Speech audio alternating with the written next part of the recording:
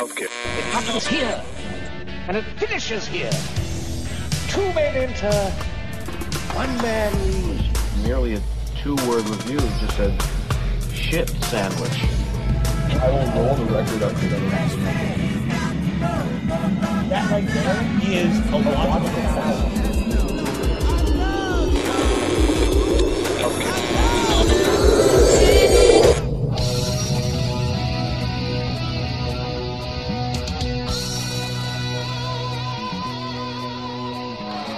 Welcome back to the Basement, fellow music lovers. You are now tuned in to yet another exciting adventure of Chunky Laughs of the podcast. I'm your host, Kevin, as usual.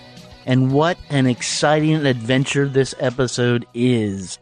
Our guest on the show is one of my favorite people on this here planet, Mr. Phil Cook. He put out an album a couple years ago called Southland Mission. And it is, if you don't know that album, please remedy that. Do yourself a favor. It is one of the most, I think we call it the best Americana album of the past 2 decades. It is soulful. It is bluesy. It is heartwarming. It is educational. And it's these are all things that are Phil. It's a pure shot of Phil Cook, a pure distillation of what he is put on wax.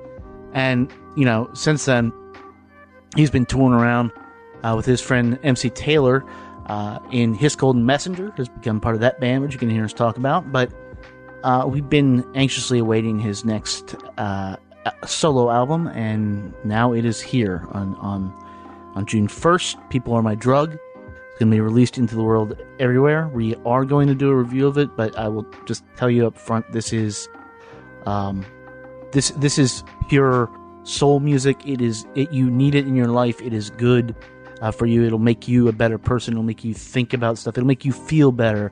It will. It's just what great art is supposed to be, and we were lucky enough that the man who made this had a few hours to hang out last time he was in town, and so myself and Eduardo and Phil hung out in the basement and talked about the new album, and we talked about Wisconsin, and we talked about the universe, and we talked about gospel, and we talked about we talked about everything, dudes. Literally everything. And that's what happens when you sit down with Phil Cook. So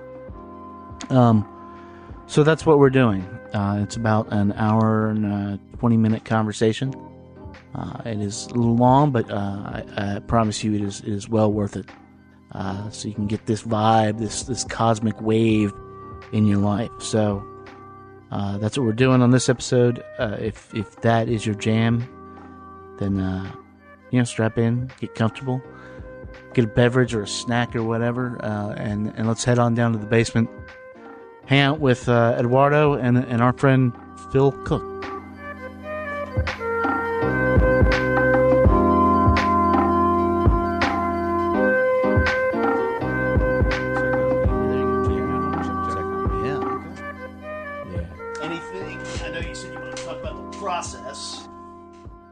Yeah, man. We'll get in. I mean, I don't know. I feel like we're always pretty organic.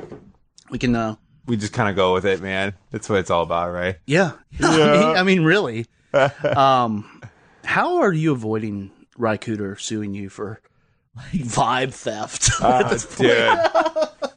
I mean, I met him, right? Fuck you, dude. Wow. Just no. I met him. It was kind of a funny circumstance.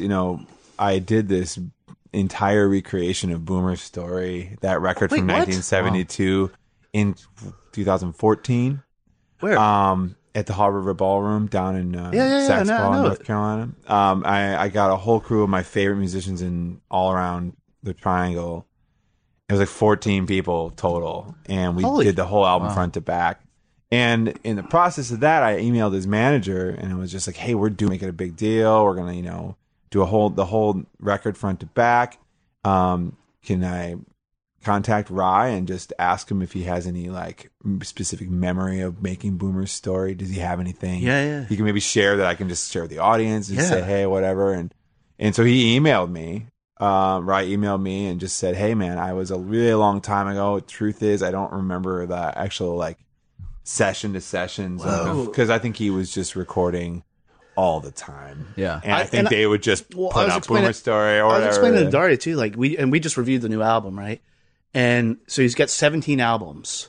Then he's got 17 other albums that are like soundtracks. Then he's got like hundreds of production credits. Like, how would you even begin to keep track of what you did? I think that dude's got some serious mailbox money, man. I think that checks just kind of come in.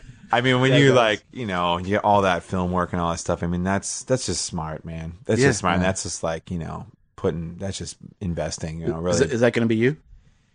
I would love for that to be me. And I'm trying to put that vibe out into the universe for that. I'm trying to create more opportunities now in my career to like collaborate with people, to co-write with people, to like, you know, kind of just be out there and you know, it works. I've been putting that vibe out for long enough for like, you know, people know in my community, in my circle right now. I'm just trying to make that circle get wider every year of like who I'm on their radar. They're on mine, and we're able to like do things. So, I mean, I don't know if that'll ever, of course, ever reach Ry Cooder, but I did go see him and Ricky Skaggs and Susan White at in UNC Chapel Hill. They did that tour, and Susan's dad Buck played piano, and he stole the show. I mean, he stole the show. He's like 80, he's like 85 years old, and he was wailing on this piano, man. Damn, it was really cool, and Ry was great. Ry was super awesome. And afterwards, they signed stuff. So I walked up, and it's funny, man. I'm not kidding. We were wearing the same thing. You ever never seen that picture? Have you ever seen that picture I posted, man? Oh man, I'm gonna send you a picture. Send it to me. We'll put it in the post. I'm gonna send this picture to you, but like, dude, we both show. Well, that's what I'm saying, wearing man. These, like, you guys, and we're just saying, you guys are on the same, like, absolute same wavelength, and it's a wavelength that I think is ultimately going to save like American music, the history of American music. Yeah, I think it's just like when I tell people like you got to listen to this guy Phil Cook, they're like, who? Mm-hmm. Right? Still, which is not problem. That's not it. But then I start listing stuff that you've done, and then before now I've put like Southland Mission in front of them, and they're like, "What the fuck? Who's this? Where's he been? What is going on?" Then now, and why you're back again, I put People Are My Drug in front of them. Yeah. Brother, you traveled out into the universe. Where songs are born and came back. With something, I mean, I have perfect faith that you are just going to make the best shit ever, but this is beyond. I don't even know. So the last one you started in a cabin, right? Is this... Yeah. How? How does this story start? I mean, the last one was... The last time you and I talked, you know, I was going through what I would just describe as like, sort of a blossoming of like, and kind of an arrival of just like a self-awakening moment. Yeah. That's what that whole process was with Southland. So everything was a first. Everything was a first getting there. But the biggest journey was that internal one where I had to arrive at a point where I saw something that I was doing as beautiful in and of itself outside of me and like believed in it as you know, just a soul. And that I think that door allowed me to just follow more things that I hear and follow more things that I'm feeling and pursue more things and have the courage to do it and have faith that it may just work out in some way. Right. That all came from Southland Mission, of just the process of making that and realizing that I had something to say, something to contribute. And so after that came out, I had to actually find a band, you know, which was comprised of a few people from the record, but most of the people from Southland are band leaders and they are on tour on their own things. Right. So I had to find my own group. And so that process was great because I sort of tapped a mix of people that I was aware of for a long time that I was like, please say yes. My drummer, I was just like, I knew exactly who I was going to ask for doing the touring. Yeah. And not only is it, I mean, it's just, he's there. Yeah. I mean, he's in the mix and he's the machine and the engine that drives all of it, you know, which is great. But like, that's just one part of the pie. I mean, every other person that I'm able to like bring together has just been the alchemy and really, I think the process that we're talking about starts there when we just form this band. Right. Because then when you hit the road, you get to play all this stuff. Yeah. And you get to workshop all the tunes out. You switch the keys and be like, what was I thinking recording this song in A? I can't sing this song in A every night. Are you kidding? Yeah. And then just there's simple things. You take that A becomes A flat. And then the next time you start writing a record, you're like, maybe I'll try A flat this time instead of A when I'm singing in this kind of range. Yeah. And I'm like, whoa, it's more comfortable. I'll be able to hit it more often. Functional, earned skill. Right. Okay. Better. So there's that kind of part of it that we, and the guys are all incredible. They all are band leaders, but they're in my band. And so they're all really great at work. I don't lead the band. I don't demand anything. All that I know is that I surround myself with musicians that are really accomplished and have a lot of experience and are really good, better than me. Well, I mean, if you go see, if somebody goes to see you live, they'll see how you are truly reacting to the band. It's like you're doing your thing, right? Yeah.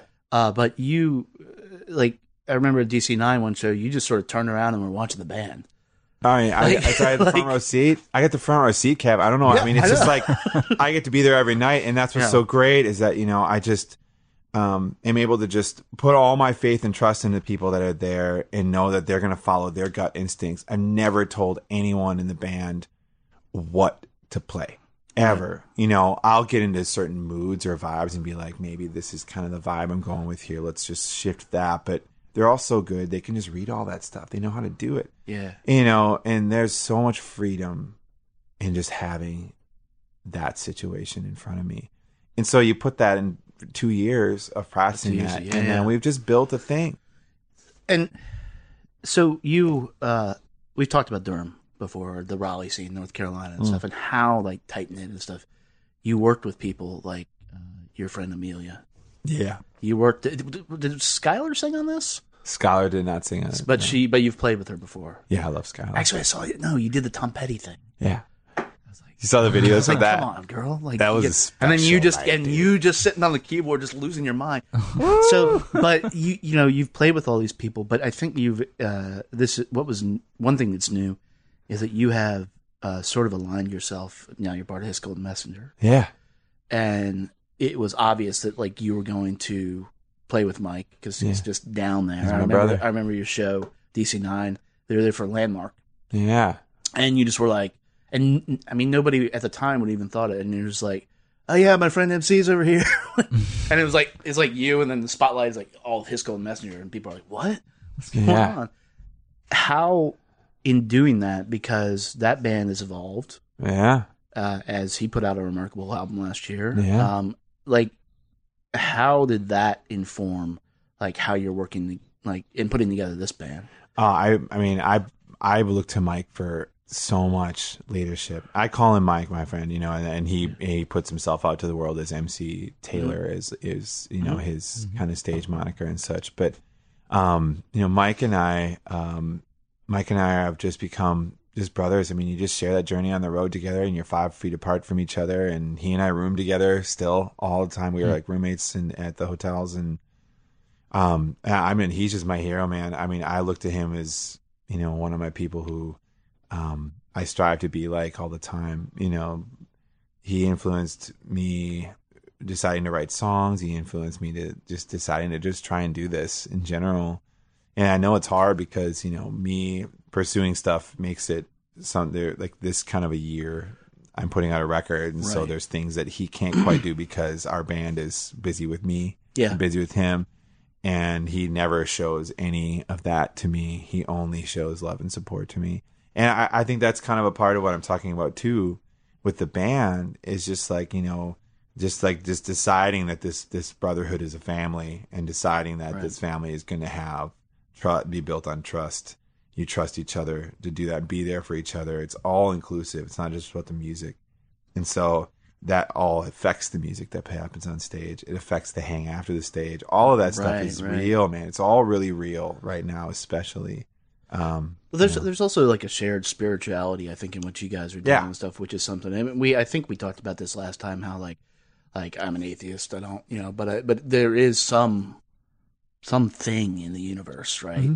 And when I hear people like you, when I hear people like Mike's work, when I hear people, I think I sent you Aaron Abernathy's album, people like that, and look, it's easy to say it's just gospel, but it's not just that it's gospel, because you go gospel in this album. It is that human connection that so few artists in the modern sphere, like, that get popular, that put it out there. And I mean, that in 2018, that seems almost antithetical to what would be like great, that would make great art, and yet here you are doing it. Yeah.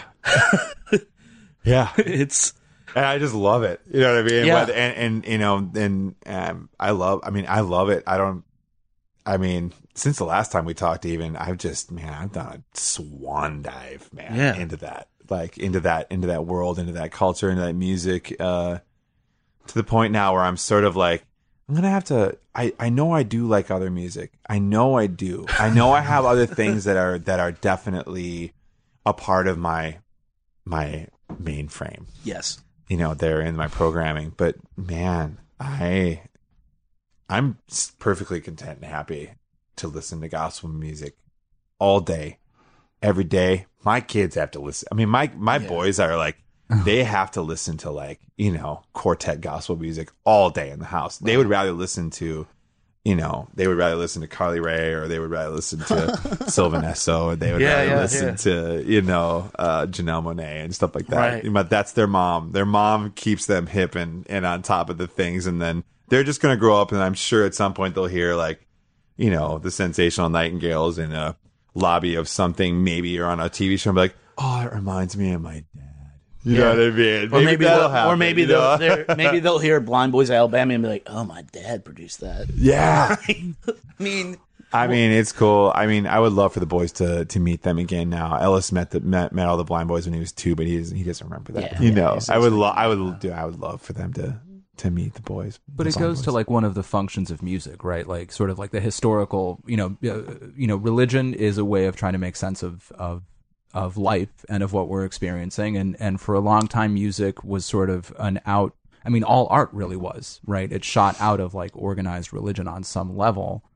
Yeah. And it was about sort of finding a way to articulate praise and so I think the religiosity, I don't know that that's the right word, but the gospel influence on your record, to me, it makes me think a lot about I end up thinking about the function of music and bringing people together, and there's this moment where I sort of step out of the song and I'm like, oh, right. This is a key thing about music is that people are supposed to come together and experience it. Yeah. Right. Which is also part of religion. Yeah. I'm fully with you. I feel like, what are we doing when we go to a show? Right. What are we doing? Why, are we there? We get excited about an artist. We make a connection with an artist. We're excited to go because there's a release in being able to actually see somebody give in front of you. And there's also you're transported when when you get transfixed on something and you just kind of get moved, you're just transported from 1 hour to the next, and it's like a dream almost when it's the right show. Yeah. And I think that show all depends on what the energy that's happening on stage. Do you believe the person that's performing? All I care about now when I see anyone perform is, do I believe them? Do I believe what they're doing? I don't care what they're doing. Yeah. You know what I mean? It's just, but do I believe them and what they're doing? And did they believe it? Can I see that they believe what they're doing? Mm-hmm. That's what I react to the most now. And that's because I've been to so many shows where you're just seeing, you're like, what are you doing? You're mourning mourning your career on stage. You're staring at your shoes, looking down and being sad. And it's sadness is a part of life. That's not what my beef is. Music doesn't always have to be up. It's okay if it's down, because you have to make a connection somewhere, wherever that is. People have to find the door on wherever it is, but you need to, you got to believe what you're doing. And I see people at different processes. And now I just understand that as a part of the journey. I like to see people that have fully kind of formed in it. You never know. You can see watching a 21-year-old that's just killing it, believing every part of it, and I believe in it. And I'm like, dang, this is beautiful. Yeah. This is like the old days when, Have you seen Julian Baker? So she's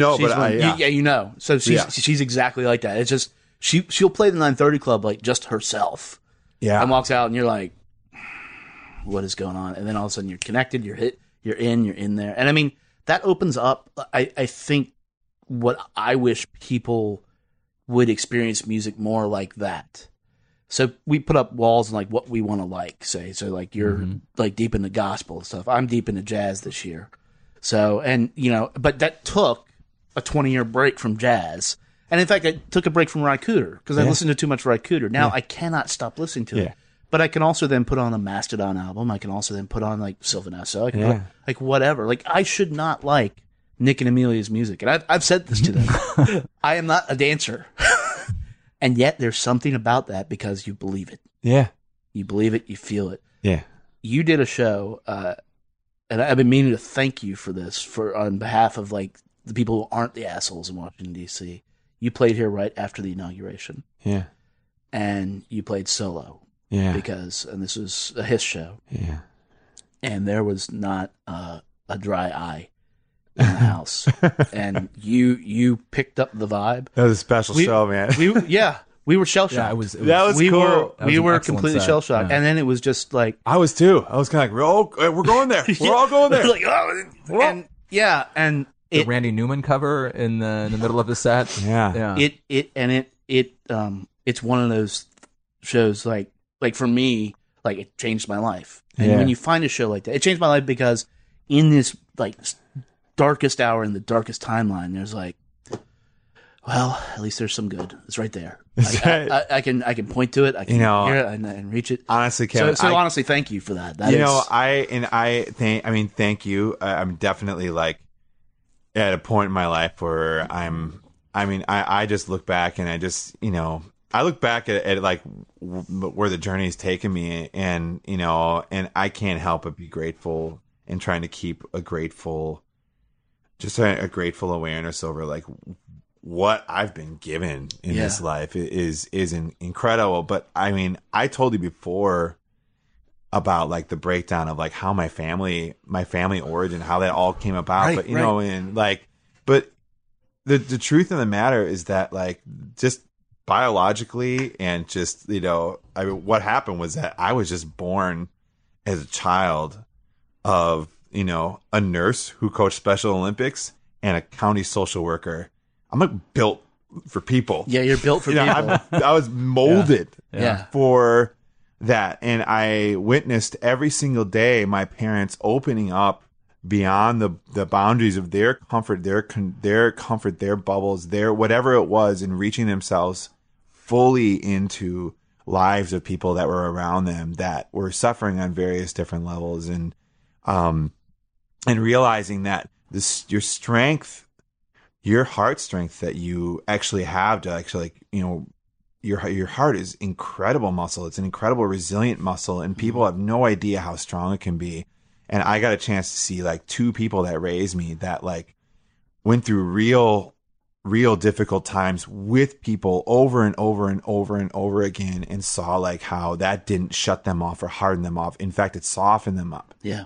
That lesson, who's going to teach you that? I mean, the world teaches you differently. Absolutely. The world teaches you that you are going to like, you start out and everything's wide open and you're a baby and everything's adorable and amazing and awesome. And then just slowly like fall by fall, disappointment by disappointment, failure by failure, you just, the prism slowly clouds over and the hard, so you just build your armor, and everyone's got their armor. Like they've got to like, dude, I've got my own armor that I got to deal with that I'm trying to like just take off. But I don't know. That to me is something. A stage is a safe place for me. It's just become a safe place because I've been doing it for 20 years, and now it's a place where I don't mind being in front of people. Right, I don't mind looking people in the eye. None of that stuff matters because my parents taught me how to do that stuff, so I'm grateful to them.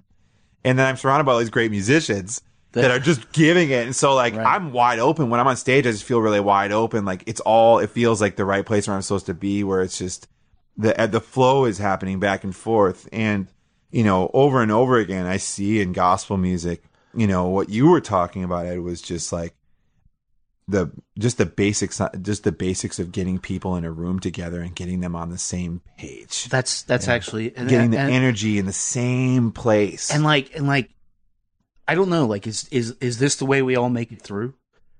Like any rational human, who has any empathy whatsoever understands you have to be like your parents. Mm-hmm.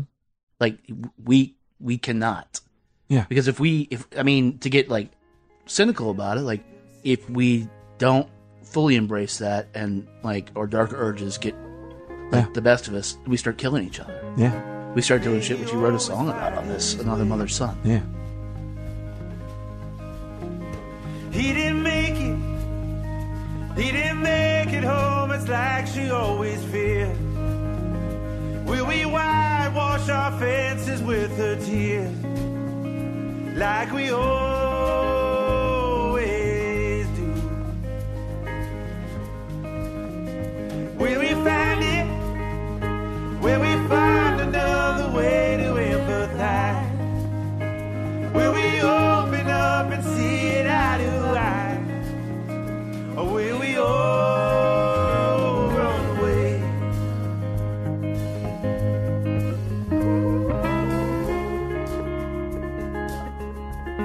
And another one is gone.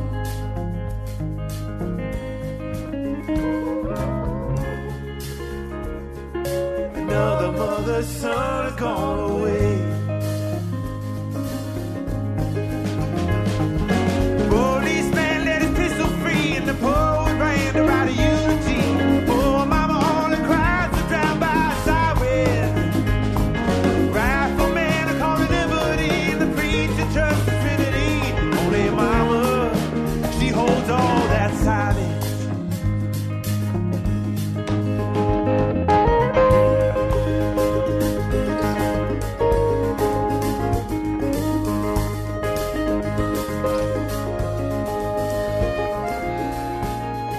Like when I heard you're basically talking about like Black Lives Matter and like that, and like I'm sitting in Hawaii listening to it, Yeah. and I just started crying. Yeah. I was like, Jesus fucking Christ! And part of it's because I know you, but part of it is just like It's a tough listen on Mother's Day, I'll say. It's a tough listen on I had it Mother's on Day. this morning too, and I was like, God damn, man, I'm getting, Yeah. But part of it is because it's truth, right? And you're getting everybody in the room by making an album. People have to come to it, but they're going to come to your shows. Yeah.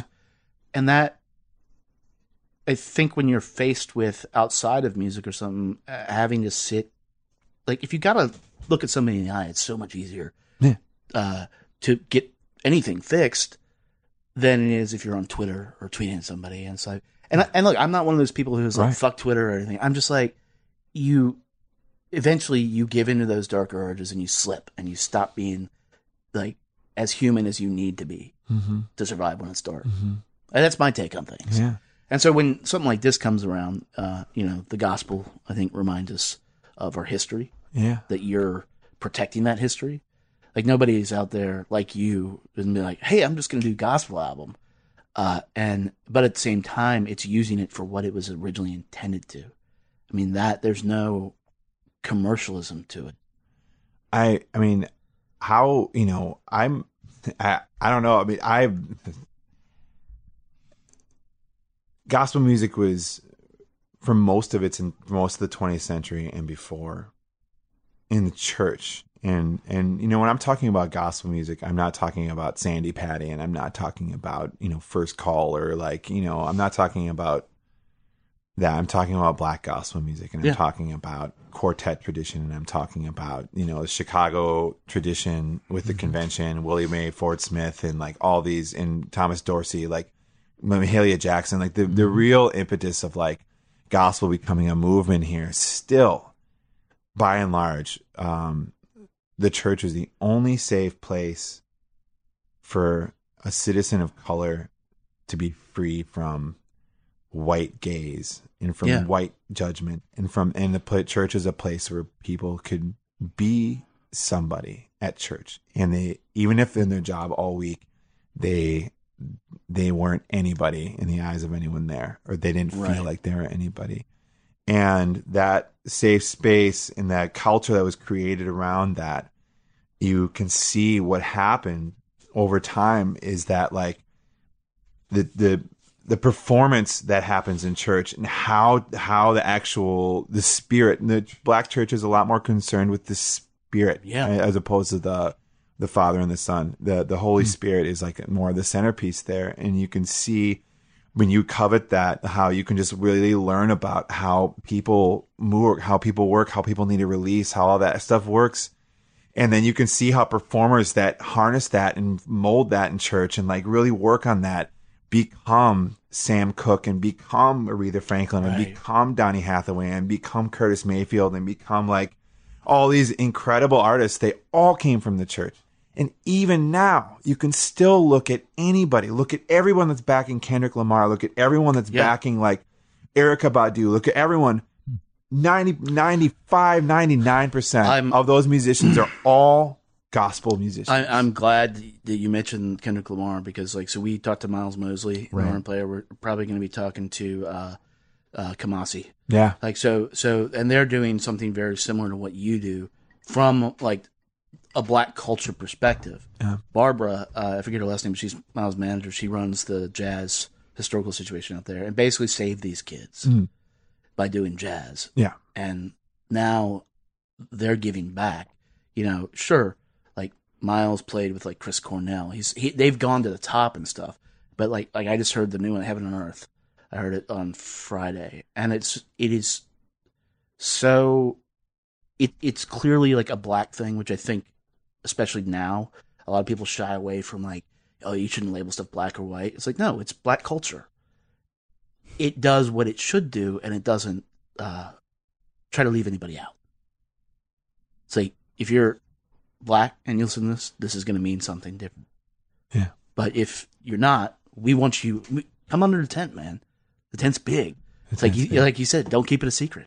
Yeah, and it's music, and the success of Kamasi and the entire crew that he runs with too is that they've put spirit at their center. I mean, Kamasi's making music for a very spiritual, in a very spiritual channeling way, which is why his music is thriving, and he's having a huge successful career in the medium of jazz in 2018 and playing these places. He's playing in Europe. He's playing these massive places, but you know, I think part of like the death of jazz came from like the institutionalization and the methodology and all the pedagogy and all these things, and that just became something you could explain. When, you know, really it was never something you can explain. There was a spirit that was just pulsating through an entire culture, and people were just riding that wave, and and that was an incredible thing. And I think that, you know, I mean, it's inspiring to me right now, just as, you know, just a white kid with glasses from Wisconsin who just has been able to just be somebody who was born here, been able to be somebody that is an American who actually gets to just, you know, learn about my own country's history. It's so much easier to just be down on wherever you live and be about wherever. That's like old hat. And I don't, whenever I hear someone that's just like, oh, this place sucks, I'm like, I'll see you later, man. You know what I mean? Like, I'm like, you know, I want you to be about where you are. You know, if you're not there, I want you to find it. I want you to, I want that for you. I want you to find the place where you are. DC's an interesting place for that. Yeah. You know, I've been here now 12 years. You grew up here. I went to high school here. You went to high school, but I'm Brazilian, so I'm actually from, as I like to say, I love like Southern, you know, American music, and it's because I'm from further south than any of you all. So I'm Brazil. Brazil is. I mean, Brazil is a rainforest of creativity for music. The history there is just compelling. There's an extensive, and it's something we keep talking about, trying to figure out a way to build an episode around here. And it's we have some really kind of defining, you know, towering figures. And I think I've said this before on mic, but like it's unfortunate right now.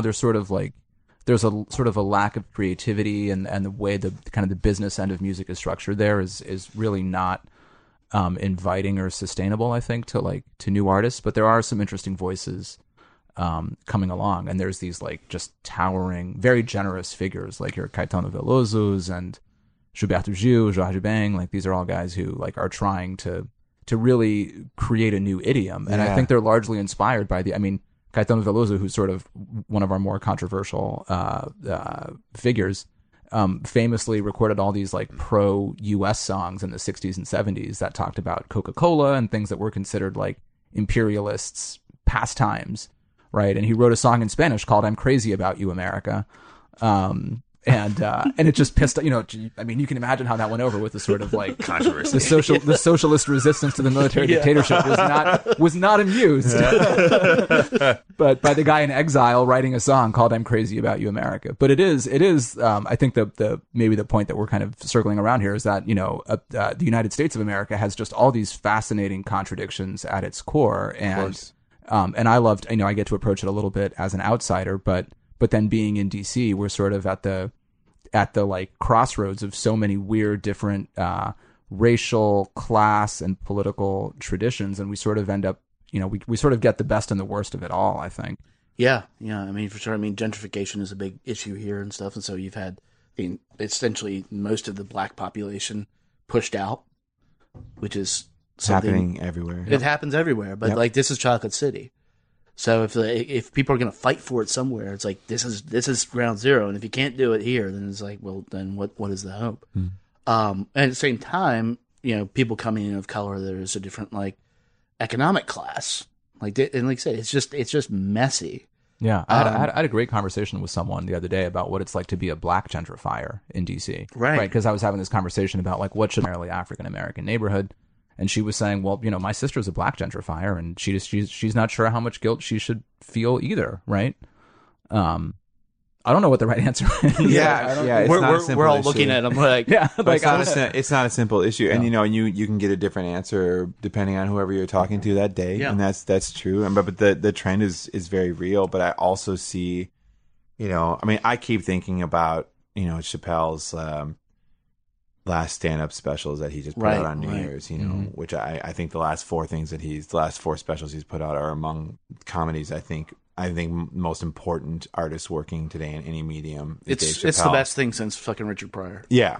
But he says, he feels like, Donald Trump is the lie that's going to save us all in that sense, that it really is going to make America stare in their own mirror hard enough that they're just got to do better than this. Yeah. You know what I mean? That, to paraphrase him. And so I'm seeing this. I know you all are seeing this, and I know people that would listen to this are going to see this too. But we're at a time right now where people are making art that is absolutely astounding right now in a reaction to what's happening. And I think that, just to mention him again, I don't think Kendrick Lamar is paralleled at all right now in the entire world. I think that when I hear Kendrick Lamar's music, I hear all of the music that came before it in that music. Yep.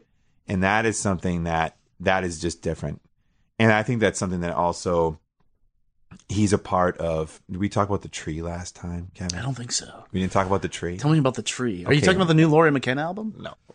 Oh, because that's excellent. Or John Prine, The Tree of Forgiveness, which is the other greatest album. Yes. Probably one of the greatest albums of his entire career he put out this year. But The Tree is just as simple as this. All of these humans, the human organism, just making music over time in America. We do have this tree. It's this tree that we can't see, but it's all there and the history's there. Europe's got churches, and there's like ruins in other parts of the world and all these other things. And we don't have that. We've got music. That's what we have to actually take pride in, to learn about, learn about life through, all that kind of stuff. It's all right there. And it's a huge, massive tree.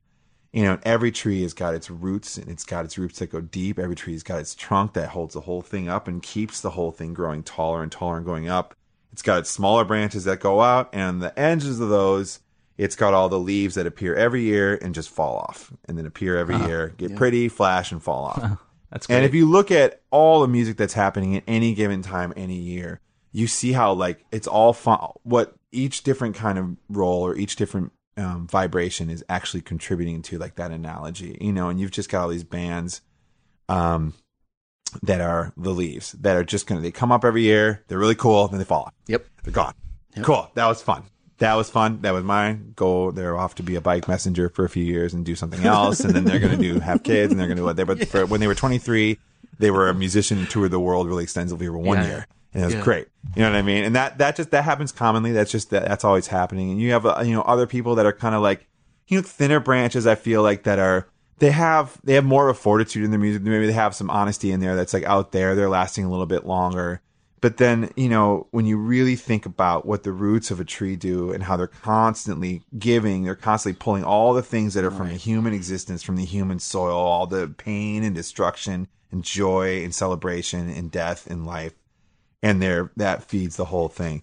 But the trunk, man, is where I feel like I am trying to like figure out as a musician and what I do, how I can connect the past to the future. Yeah.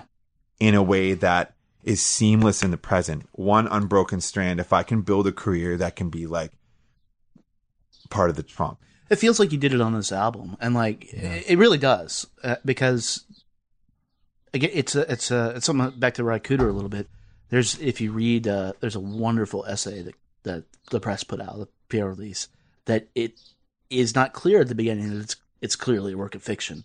The journalist was like looking for him all over America and can't find him, and he just wanders into this church in like Mississippi, and there he is.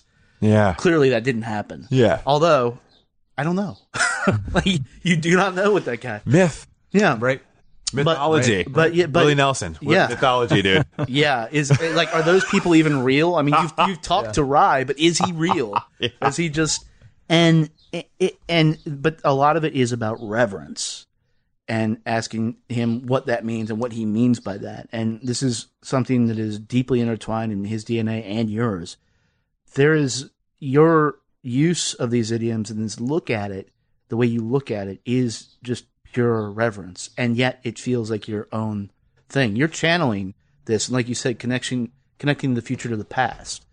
And I think whether or not your intent is to like save it all, like via music, I mean, that's the end result, unintentional or not. Well, it's partly because it's restrained, right? Like there's a weird, like I was listening to some of your music this morning, Phil, to get psyched up for this. Not that I needed to be, but, and then my wife was like, oh, Casey Musgraves was on SNL, and we were digging up our backyard and doing all kinds of like house shit.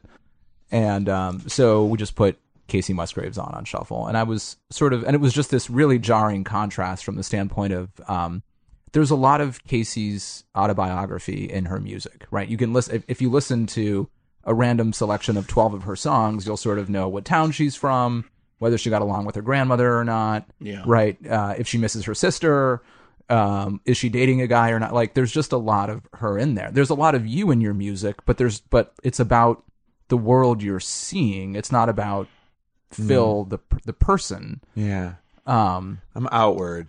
Yeah. Okay. Because people are your drug. I mean, yeah. People are my drug. Yeah, it's a cool realization to have and be like, I always get a little high when I see my friend Kim. Yeah. Yeah.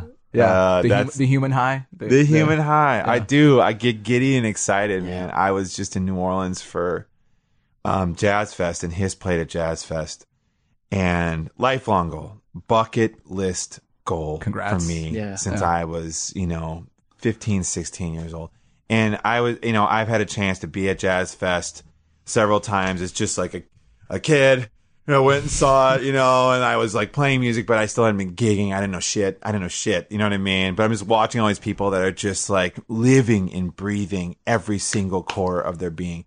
The trunk is New Orleans, dude. Every single thing about New Orleans is just pure music.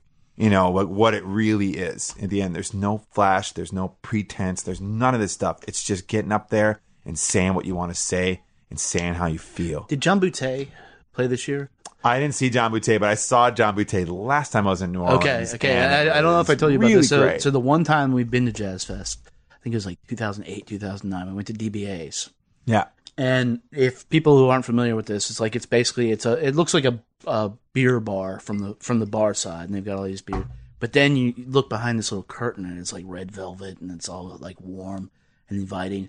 And we're standing there, and like as somebody in the crowd, possibly intoxicated, a lot intoxicated, but all of a sudden, like Sam Cooke, this voice, it's clearly not a record. Yeah. You're like, what the flying fuck is going? go into this room full of people and still can't see him because he's a short dude. Yeah.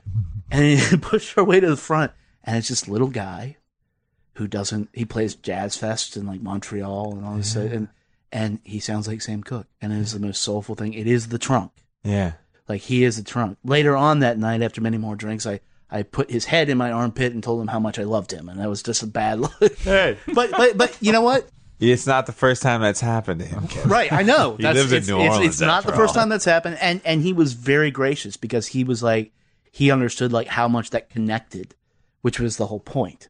It's a beautiful city, and because the music is a platform that consistently shows you how things could be, even if it's just in theory and if it's always just temporary. But because they live in that state constantly down there, you just see what music does to the spirit of a city and the spirit of the people of a city. And I've consistently found myself just kind of at home in New Orleans because I grew up in a small town, and I look people in the eye and I said hello to them when I go on the street, and I travel the world and realize that is not the case everywhere. I want that to be the case, and I really want it to be. But in New Orleans, that's the case. I mean, it doesn't matter who you're talking to, man. I stopped when I was walking through the French Quarter 2 weekends ago, and there was a guy with a hose out there in coveralls, and he was hosing off beer and urine and vomit from the cobblestone streets in the French Quarter. Right. Probably some horse shit too. We happened to be just on the same, only two people on the block, and so I ended up just stopping and talking to him for a while, and it was just like, that doesn't happen in any other city the same way that it does in New Orleans. You can really, there's a spirit to that city, and that's my center point. Every time I go back there, it's like the fountain back, just back into why I do this in the first place, what I love about it, what I love about people loving music, and why we make music. Why do humans make music? It's so weird. Well, what is music? Like, what is it? It's so weird, But then you look around at nature and everything around you, and you hear like, this is how I feel about it. It's like, you hear the birds outside, like they have their song, they're out there and they're doing their thing, and you just see like all these different parts of life that just have a vibration. They're doing their thing, and that bird has the same song that they're just doing all over. It's like it's them, it's their identity. It's a small little microchip of like information that's theirs, right? And they get to sing it, and they sing it. Damn it, they're gonna do it. You know what I mean? Then I get to New Orleans, and that's what everyone is a bird in a tree. Everyone is doing the thing that they're meant to do, and it's like, it's really awesome, man. And so, I don't know. I'm still up here about it. Like earlier that night, that I was talking about, like there's a bar across from the fairgrounds, but there's a family that lives across there that was like, and basically just making crawfish Monica. Yeah. Which, if people don't know what that is, it's basically crawfish, macaroni, and butter. Yeah. And then some wild ass spices. And I was just like, hey, can you show me how to make it? Took me into her kitchen and showed me how to make it. Yeah, like how this one family did, and she made it clear. This is the people down the street. She's like, they make it wrong. It's great. Yeah, a little bit of territorialism. It's a little friendly competition. So, but it's that openness and stuff. And like you said, looking people in the eye and being able to just accept the world around you. And as you were saying earlier, like fucking buckle up, strap in when you do need protection. But the better state to be is like just open. It's a relief to feel open and safe in a place. It's a relief to feel safe in a place and just feel like I can be myself here. That's a relief. I mean, you know what that feels like when you can just kind of, your shoulders drop and you're in a place that you just feel like at home at. And, I've just noticed that over time. It's just stuff my parents taught me. It's just like the family I grew up in, which was really close, and we tell the same stories every single year. We're like, we're farting and laughing, like it's a jovial laughing festival of everything. When my family, that's like where I came from. But like, I just brought that wherever I go because I miss my family because they're far away. Yeah. So it's kind of my way of like bringing them into the place. And but it goes back to exactly what you were saying earlier about the role of the church in African American life in the U.S. Right? It was the only place where people could really be themselves, and it was the only place where they could let their guard down. And it's funny because I was just thinking about this earlier today, like the show that Kevin was talking about, where you opened and played solo. I remember I was with a friend of mine that night, and he worked for the Sierra Club, and he's an environmental lawyer. Oh yeah, and Andres, right? Yeah, he was Andres, here for the Dead box set that we did. But and I remember he and I stayed up until like 3 a.m. after your show, arguing about whether we should be trying to engage the people who voted in. Who voted Trump in, and he was saying, like, from my standpoint, like, I can't succeed as an environmental activist unless I get these people on my side. And my attitude was, fuck those people. I don't want to be anywhere around them. I don't want to leave my, like, I had bought like RVing for dummies because my job was in a bad place, and I thought maybe I want to drive around this country and see it. And I was like, I don't want to see it. I'm done.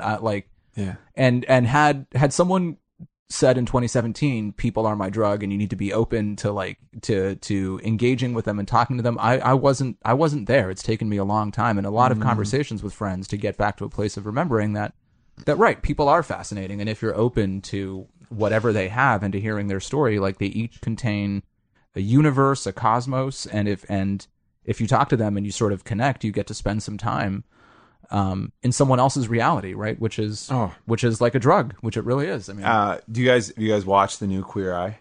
I haven't. On Netflix? No, I haven't seen it yet. That's a balm for the soul, dude. Is it really? A balm for the soul. Nice. I see your wife tweet about it. Man, that is balm for the soul. That is like that. I feel like that. I mean, I was inspired by that, man. We were watching that, man. I was inspired by that. I felt like this is real, man. This is like a crew of dudes being centered in Atlanta, Georgia. You know, gay men going into the heart of Trump country and doing these makeovers on, you know, many times police officers, Trump voters, like, you know, immersing themselves in a family. And like, you just see that risk that's totally motivated by love. Yeah. Like, that these dudes come in there and do this thing, and you just see, I mean, it's so real. Like that, like what happens, like, when, you know, when you bring love into a situation. And like, you know, when I talk about love a lot right now, like I'm talking about love and I'm talking about fear a lot, and I think about those things a lot, you know, but reading Martin Luther King, he would say, like, you know, talking about, you know, agape love is like talking about. I was just thinking agape. Talking about, you know, understanding the love in the meaning of it, just meaning understanding. Yeah. You know, understanding and respect. And I think that, you know, for me to be in, you know, negotiating an existence where I'm just like constantly diving into this, like, you know, African American tradition of gospel music and learning about the whole history about it, learning the different movements, the different regions, what different people were doing, you know, all of that, and then becoming more in contact with the present day church in North Carolina and actually being able to have an opportunity to be performing in black churches in the last like 2 years and being having an opportunity to, you know, talk with, you know, African American churchgoers and people in communities, and just, you know, realizing, you know, no matter what, just like how much, you know, that like love and respect and longing for understanding and longing for connection, and bringing that spirit into a room where you are the outsider, you know, but also just trying to like be yourself and just give people who you are and make my presence as small as possible to make sure that everyone can just still maintain that safe space.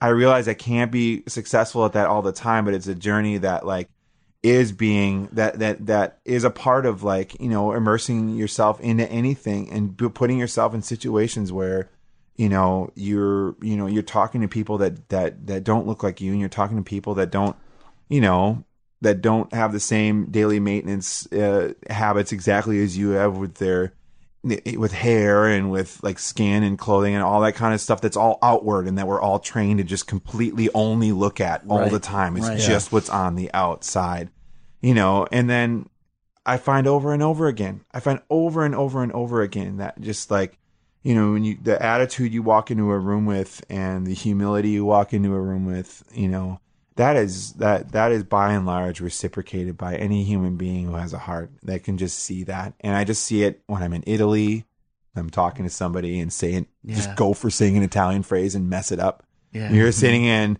you know, wherever it is, and so they laugh, but they're like, thank you for caring, is the basic premise. Yeah. Maybe in Germany a couple times people are like, just speak German here. I'm not going to speak English to you. I'm like, okay. Right. I'll get better. I'll be better. Okay. Thank you for being honest. All German fans all the time. I think it's interesting point on that idea, though, is there's one song that you did with Amelia, Miles Away, that doesn't lean heavily on the gospel. Yeah. Except in the DNA it does. What did you say? What did you say? Tell me, what did you say? I wasn't listening, babe. Tell me, what did you say? I know you're waiting. When will you come back? Where I wanna be. Oh, it's been waiting so long. I know you're waiting. I'm always on You my know I wanna be. drifting away. You're always drifting away. Drifting away, although I'm calling your name, but you keep drifting away.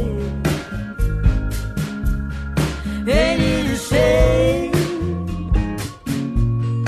Ain't it a shame? Ain't it a shame the way I kiss your face and yet you're miles away? I'm out here waiting. When will you come back? Where could you be?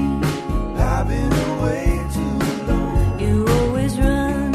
You're always on your Come stand by me. Where was I going?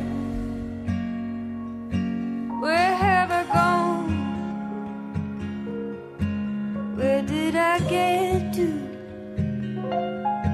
Left the light turned on. I didn't mean to. Wanted to stay, but I just wandered miles away. Miles away. But you take this down. There's a lot of celebration of like larger things. You take this down to between two people, and I think what's remarkable and like this is another song that I like teared up on. I was like, you get to the heart of relationships in a way, because look, we all live for relationship songs, right? Yeah. What do we watch on TV? What do we do? Everything. It's all about love. Yeah. Love or action. Yeah. Or Black Panther. That's the third category. You should just watch Black Panther. But you know, that love song, like Eduardo and I are suckers for rom-coms. Yeah. It doesn't matter. Yeah, you so know is Mike Taylor. Yeah, is he? Oh, yeah. Anything with McConaughey. Tell him dude, bring him over next time because we will watch some shit. My library is just lousy. Deep? You got a deep cut catalog of rom-coms, dude, man? it is it's horrific. But it's because that's the basis of human connection in that. And you do this remarkable thing on that because the song is essentially just about a moment, right? Between two people where you realize you're not connecting. You're not there and stuff, but it really is about the entirety of relationships. And anybody who has been in a relationship, I don't care how good your relationship, how perfect it is, there are times when you're just not there. And it can be at the beginning, it can be at the end, it can be over like 20 years, it can be, and like how you hit that heart, like I believe you. That was the. That was cool. the thing. And it was like, oh, I really believe this. Instead of just having like a weird platitude put together. And part of that is I know also, Amelia, like I know man. you and Amelia, so I know how you are. So it's easy to believe that. I mean, I give so much credit to Amelia Meath. I mean, she is she is part of the trunk, man. And I think the reason you relate to Sylvan Esso is for, this very simple reason that Amelia's voice, when Amelia opens her mouth and she sings, there's elements of the great voices of all time that there's all elements that are just in that thread. She's got all these different things. There's part lullaby. There's a part of her that always feels like there's something that always feels like she's singing a lullaby to me. Right. It calms me. It comforts me. Yeah. But there's also something like you can put Amelia. She's a master singer, but you can put her on top of any track. I don't care if you put her in front of a bossa nova. Dude, can you imagine her voice in front of a killing bossa nova? Yeah. Like, Yeah. I mean, all of that. And she could sing anything you want to put in front of her, which is great, you know. But I mean, all I think to me starts with that. There's something that's so comforting and like about her voice that just gets right inside your heart. And I think that helps the beats there. And it's all the other stuff that's happening around it that's great, but her voice, it's just right there. And, part of this too, so, we talked about the process. The process of this record I knew was just going to be, let me just tell you, here's what happened. All right. Ready? Okay. Checking in for hour 2, kids. Let's go. JT, my drummer, flew down from Minneapolis. My buddy, my keyboard player, James, we all, we were down. We played a show. We went out to this brewery afterwards that my friend owns, and we're sitting outside just having a couple beers around a picnic table. It's been a little while since we played a show. We're there, and James just looks at me and goes, dude, so what's the plan? What are we doing? Yeah. What are we doing, Phil? And I was like, I'm like kind of writing, and he's like, let's make a plan. JT's like, yeah, man, let's make a plan. This is the guys I have in my band. This is why I have these guys, and they both looked at me and were like, dude, what's the plan? Yeah. Let's make a record. What do you want to do? And I was like, okay. Let's make a record. And I pulled out my phone and I texted my friend Cherie, who's got the calendar for my friend Justin's studio, and I just said, first week of January open? And she's like, yep, it's all yours. You want 8 days? I'm like, yeah, 8 days, sure. Boom. Wow. And I got hung up the phone. I'm like, okay, we're making a record in January, guys. And it was like July or August or something like that. Yeah. So I went home. Did you have the songs at that point? No. Okay. So I went home. Okay. But like James is right, man. It was like immediately, I'm just so grateful for him. But like he was right. It's like as soon as I put that out there, and then my mind just started working on it, and then all of a sudden, like the song started coming. But I knew I wanted help because I had to do it fast. I knew that like I didn't want to make a record in 6 months like it took me to make Southland Mission, where I re-sang it like 7 times, and we had to like, we had so many mixing sessions. I spent so much money, all for the good. Oh my God. It's all I needed to get out. It's what I heard in my head is what I put out. But this time was like different. It was just like, okay, we're going to make this record in January. I got to get all these songs together. What's going to be on it? I'm going to co-write. Great. First step. Why don't I just make it easier? Like, I don't like writing lyrics. It doesn't come as naturally to me. It's just really just farming out a riff, man. I can fart riffs, like, you know what I mean? Like, I'm just like, it's all I do is I have 300 10-second ideas on my phone right now. Like they're on my voice memos, and so that's cool. So I can take those into a situation. They're useful, but Amelia, I wanted to write with. There's a guy who's an author in Wisconsin who has written several books. I grew up with him. Our moms are friends, but he's just absolutely one of my favorite authors. I love him to death. He's a big part of the Eau Claire's Music and Arts Festival. He's the festival narrator, Michael Perry. Okay. And he and I used to play music together, and I love his songwriting. I love his lyrics. They're really great. And so I wanted to write this spiritual because he grew up in a really kind of pseudo-Pentecostal white tent revival, Wisconsin, simple clothing, homemade clothing kind of church. Yeah. His whole youth, including the times when he was like the 12-year-old kid who got a leather jacket and slicked his hair back and was not all about it anymore. Like there, you know what I mean? He had all the phases that I did. We both walked away from it all, and we're both, as men, the church never leaves you when you grow up with it. Like there's a part of it, like your upbringing, that's always with you. It resonates in what you're doing in the day. And so whether you want to or not, you're constantly having a dialogue with like your faith. And I think just choosing to just step back onto the path of just being able to like live with a question is a thing that he and I both love. So I'm going to write a song with Mike Perry. And then I wrote a song with this guy, Kane Smigo, who is this like astounding young slam poet. He was on the Grand Slam poetry team from Durham that came up to DC. Oh, wow. Okay. Like maybe 9 years ago.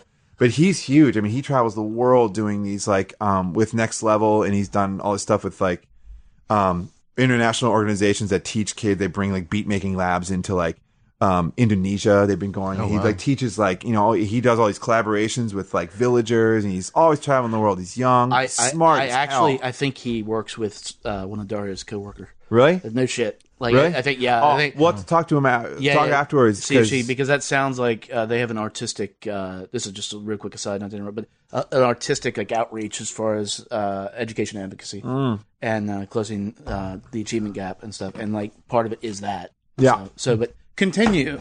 I mean, that's just so like having someone like that, I just knew it was like old friend, super old friend, Amelia, who I knew I wanted to write with her because she's just the queen of melody. And then Kane, and so he wrote Another Mother's Son with me. He and I wrote the lyrics to that song. I can't. And so we did that on the road. We just would go back and forth. It was my favorite collaboration, man. He had never written a song before with a songwriter.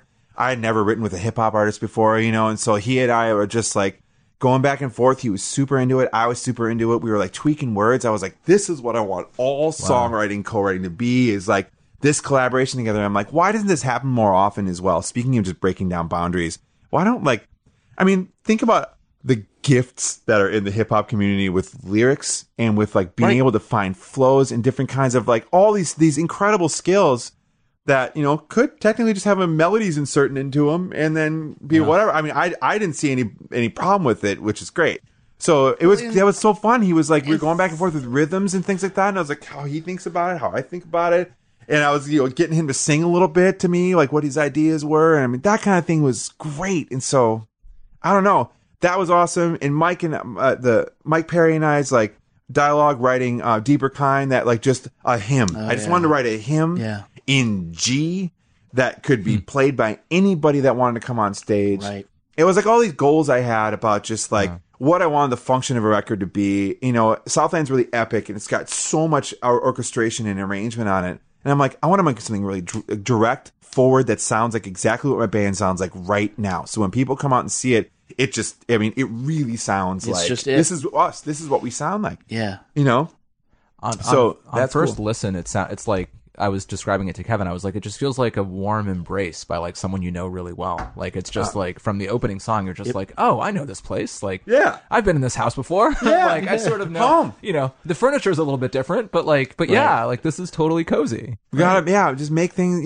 How can we bring home into any situation you're in? And that's like that's cool. And so I mean, I liked branching myself out to those. I mean, I love that. It was so rewarding. All that, like all those experiences where Amelia wrote Miles Away with, that was great because it was just like, all we did was sit at a kitchen table and we talked for an hour.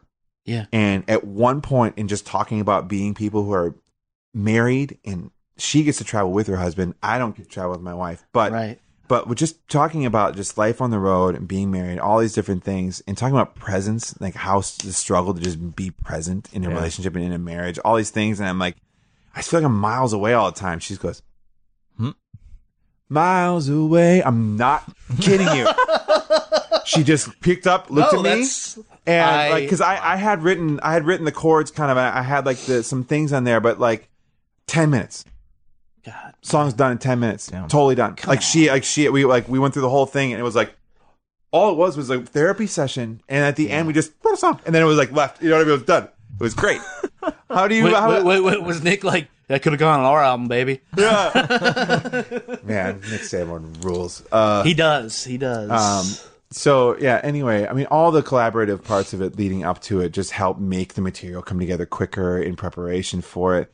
And then I knew that we were going to record it at Justin's studio. I only bring bring my three guys, keys, drums, and bass.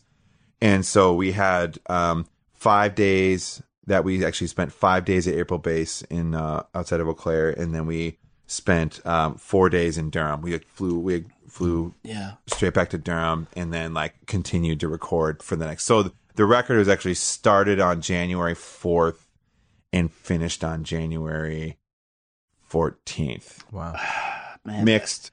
I think and everything like mixed, done and mixed. That was all in 10 days. That was on purpose. We just made it that. We made our limitations. And then you just this is my brother, and then this is where my brother enters in because my brother knows you better than any other human being, and he's just like, no. I'm like, well, we could do like an extra day. He's like, no, 2 days. You can get this whole record done in 2 days. How much of that studio have to do with the vibe, because I'd never seen like the inside of that studio, but I remember you posted photos of it, and I think we're on the same wavelength with this. It looked like the ultimate like wood paneled like man cave. It's gorgeous. Yeah.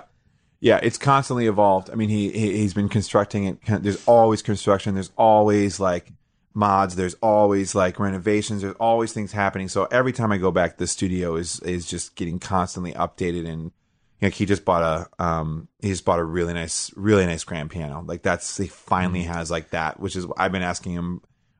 Just been like, I'm so excited for you to once you can make like a world class jazz record in a place. You know what I mean? You could have you could have Herbie Hancock. So does that mean you and Hornsby's album is coming soon? Hornsby, love Hornsby, man. What a great dude. Yeah, I mean, because it is again that vibe. It feels like home and everything, but like you're like best friends with Justin. Yeah, and like that, you're in his space. Yeah, and he's made that place into a home for all of his friends. He's made it into it. I mean, he designed it. He really made it for his friends. I mean, it's great. Again, Justin is. I'm happy to call him my friend, and I also am happy to just say that he's just one of the most generous, genuine human beings I still have known in my lifetime, and it just says a lot about somebody who's had the level of success, notoriety, and fame that he has, which I've seen change. And it's changed him. How can it not? It's an onslaught. Right. It's like an exposure, like in a viral sense to like you, for sure. or to the society in general. I think it's a sickness. It'd be hard not to feel guarded all the time, I would assume. Like you would just be suspicious of like any interaction in public. Yeah, you can see how it just kind of isolate you. Yeah, it kind of just isolates you from everyone you love and isolates you from everything. Right. And I think he constantly is striving to just he's just part of his generosity, just staying open. Yeah, and doing this and really leaning hard on his friends, which is great. So that was cool. And my favorite thing that happened, because the record took me by surprise. Like some of the parts of it, I was like trusting Brad, trusting everyone around me. It was all happening fast. I was like, I just want to make sure. I mean, it's like you don't see this when I'm doing an interview, but like I do get worried looks on my face and do kind of have like a little bit. And that happens. But I do that in front of like my brother, and my brother's always been a person who's just been like, "Hey, shake me by my shoulders. Yeah.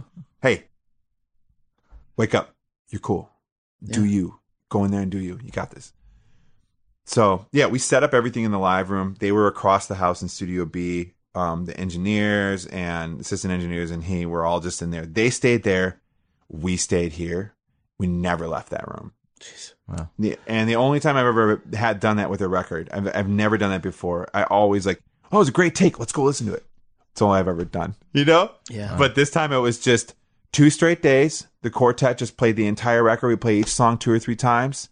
Brad often picked the second take, sometimes the first take. It was rarely ever the third take that he picked. Right. It was like one of the first 2. So when we were done with those 2 days, we finished and like had dinner, and then we went into the control room and listened to the record that we had just finished. Wow. You know what I mean? Like we were done with the record. We just got to listen to the whole thing. We recorded so much. We recorded like 15 songs in like 2 days. Oh, there's so much stuff, a bunch of it didn't make it on the record, but, and that was the basis for it. And, from there, it was just kind of like find the right headspace to sing. I mean, and I felt that kind of like a different change from when the first one, like I said, I think I re-sang Southland 6-7 times. I don't even know, man. I was trying to search my voice and all these kinds of things. And while I'm always on that path and still searching for it, right. I just was able to like forgive myself. And I think forgive myself for however it came across, I was just able to like live with it.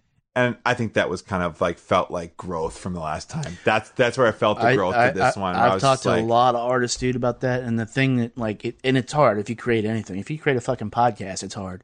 Yeah. But it's like the story goes on. Yeah.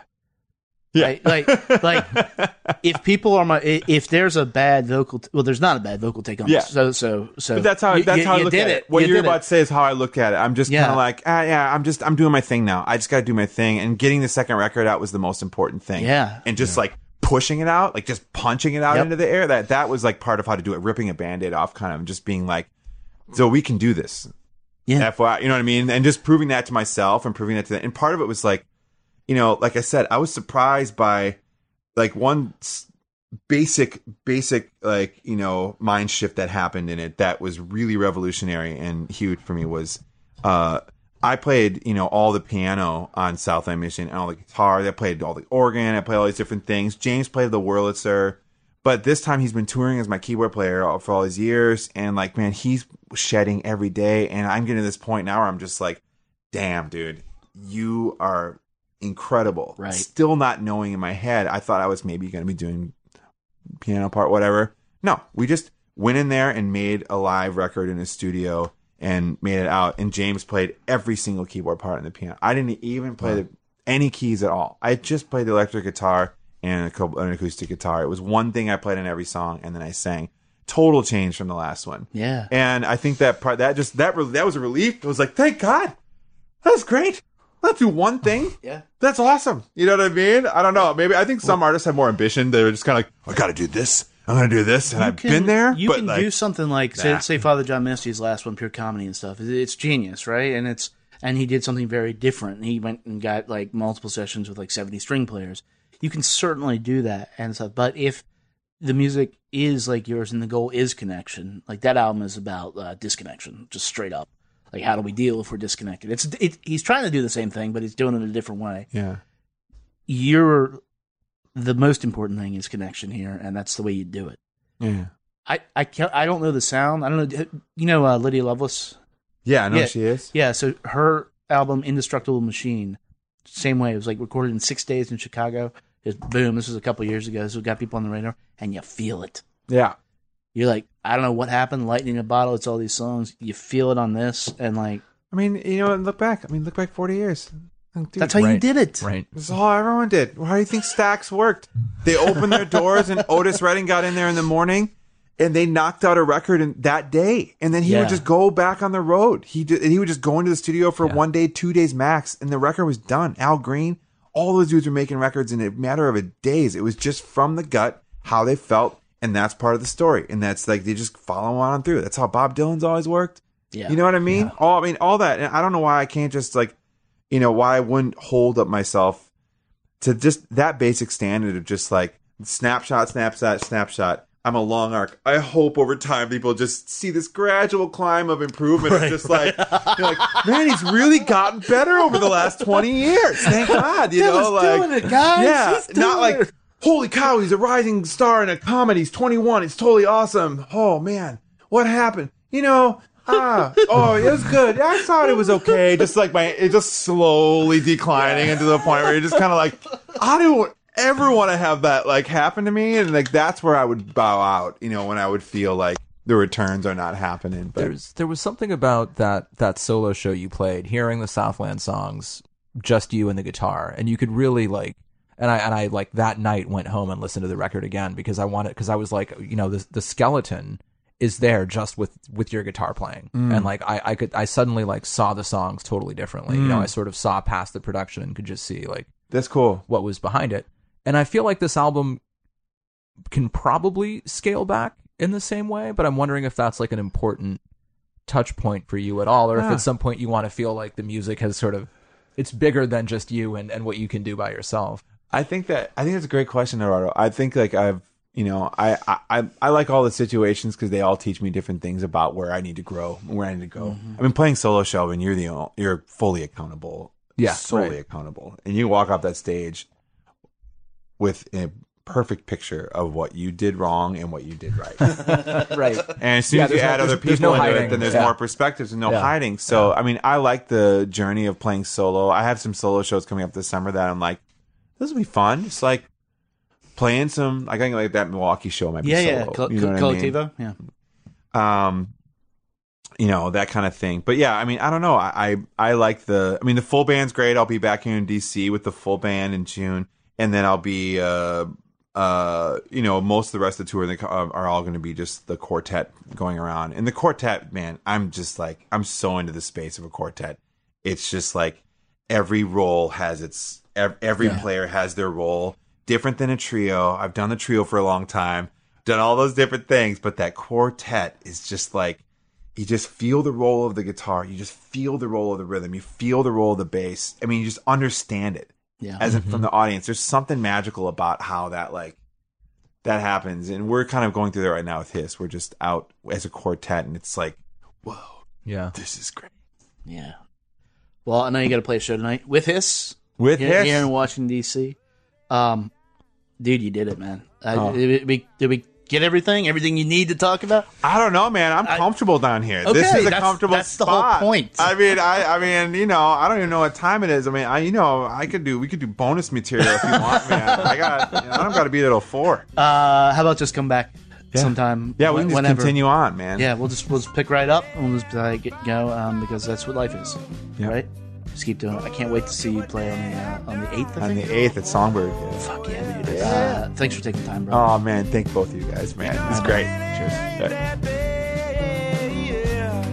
But it looked like they've been having fun. I don't know, but I've been told about the work of the devil, and now I know. I don't know what I've been told about the work of the devil, but now I know.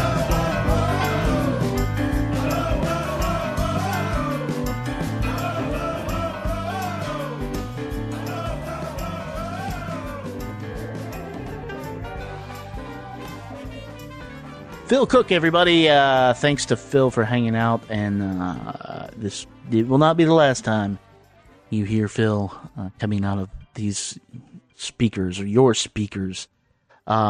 People Are My Drug is out everywhere June 1st. Go and get it. He's doing a tour. I think it starts in North Carolina, his hometown, around Durham or Chapel Hill, maybe. On the 8th, if you're in Washington, D.C., on June 8th, he's going to be playing at Songbird. That's a little venue here.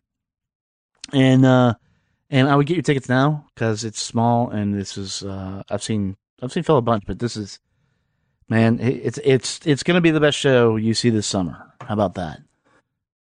It's armed with the new songs, armed with the band that is as tight as they ever are going to be. This is it's going to be a joyous celebration. And look, given the times that we're in, we all need this. This is, I truly believe this, that, this is, we talked recently before they had found out Scott Hutchison from Frightened Rabbit committed suicide. And given the times that they are, anxiety and depression are real. And even if you don't have like severe anxiety or depression, like sometimes life is hard, and a lot of times we don't let ourselves necessarily deal with that and take care of it.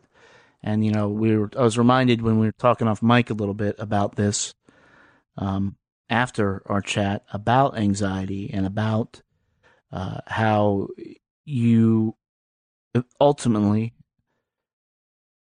need to lean on you need to trust other people, and other people can make it better. That is not look, I'm on medication for mine. This is not like saying if you just get a good vibe, you're going to be okay, man.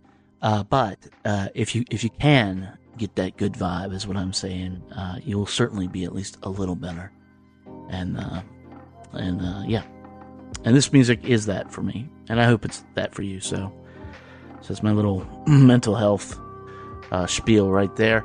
And with that, we are out of here. If you liked what you heard, please subscribe to us in iTunes. Leave us a rating or a message there. There's Apple Podcasts. You can also listen to us on Google Play, Mixcloud, Stitcher, on Spotify. So on Spotify, if you go and you're listening to this, you can listen to, I think the singles are up now, but if it's after June 1st, you can listen to People on My Drug right on Spotify. So that's rad. You can also listen to all of our episodes always on www.chunkyglasses.com. And there you will see, besides the podcast, the amazing work of Matt Condon, Mauricio Castro, and Avery Junius. They are out here every night in the D.C. area shooting live shows, bringing you live coverage, and, giving you a glimpse of what this vital lifeblood that is live music is through their eyes. And for my money, they have some of the best eyes in the industry. Always thanks to our podcast host, Pippa.io. Go there with a good idea, a podcast. Give them a small fee, and they'll get you out out on the internet with people listening to you. Please, though, folks, don't spread hate on your podcast. Just good vibes, and we'll all be better. If you want to do a whole podcast talking about just Phil Cook, break it down song by song, do that. If you want to do a whole podcast about how you are a racist piece of shit, don't do that. Okay? But if you, whatever you're going to do, Pippa will help you out. So I don't think they discriminate. I'm just asking. And also, I can't believe I forgot to mention this up front, but if you were digging this, if you're new to Phil Cook or whatever, but email peoplearemydrug@gmail.com. Shoot them an email, and you might get some positive cosmic vibes back in return. That's all I'm saying. So do that. And with that, we are out of here. Gonna be back on Monday talking about the album, doing a little review. Not sure who the panel is, but I know that kind of most of our panelists wanted to sit down and talk about this. That say something. Says something to me. Says it's a great fucking album. And then don't forget to see him on the 8th. But we'll be back in a few short days. Until then, be good to your ears, but be better to your people. Talk to you soon.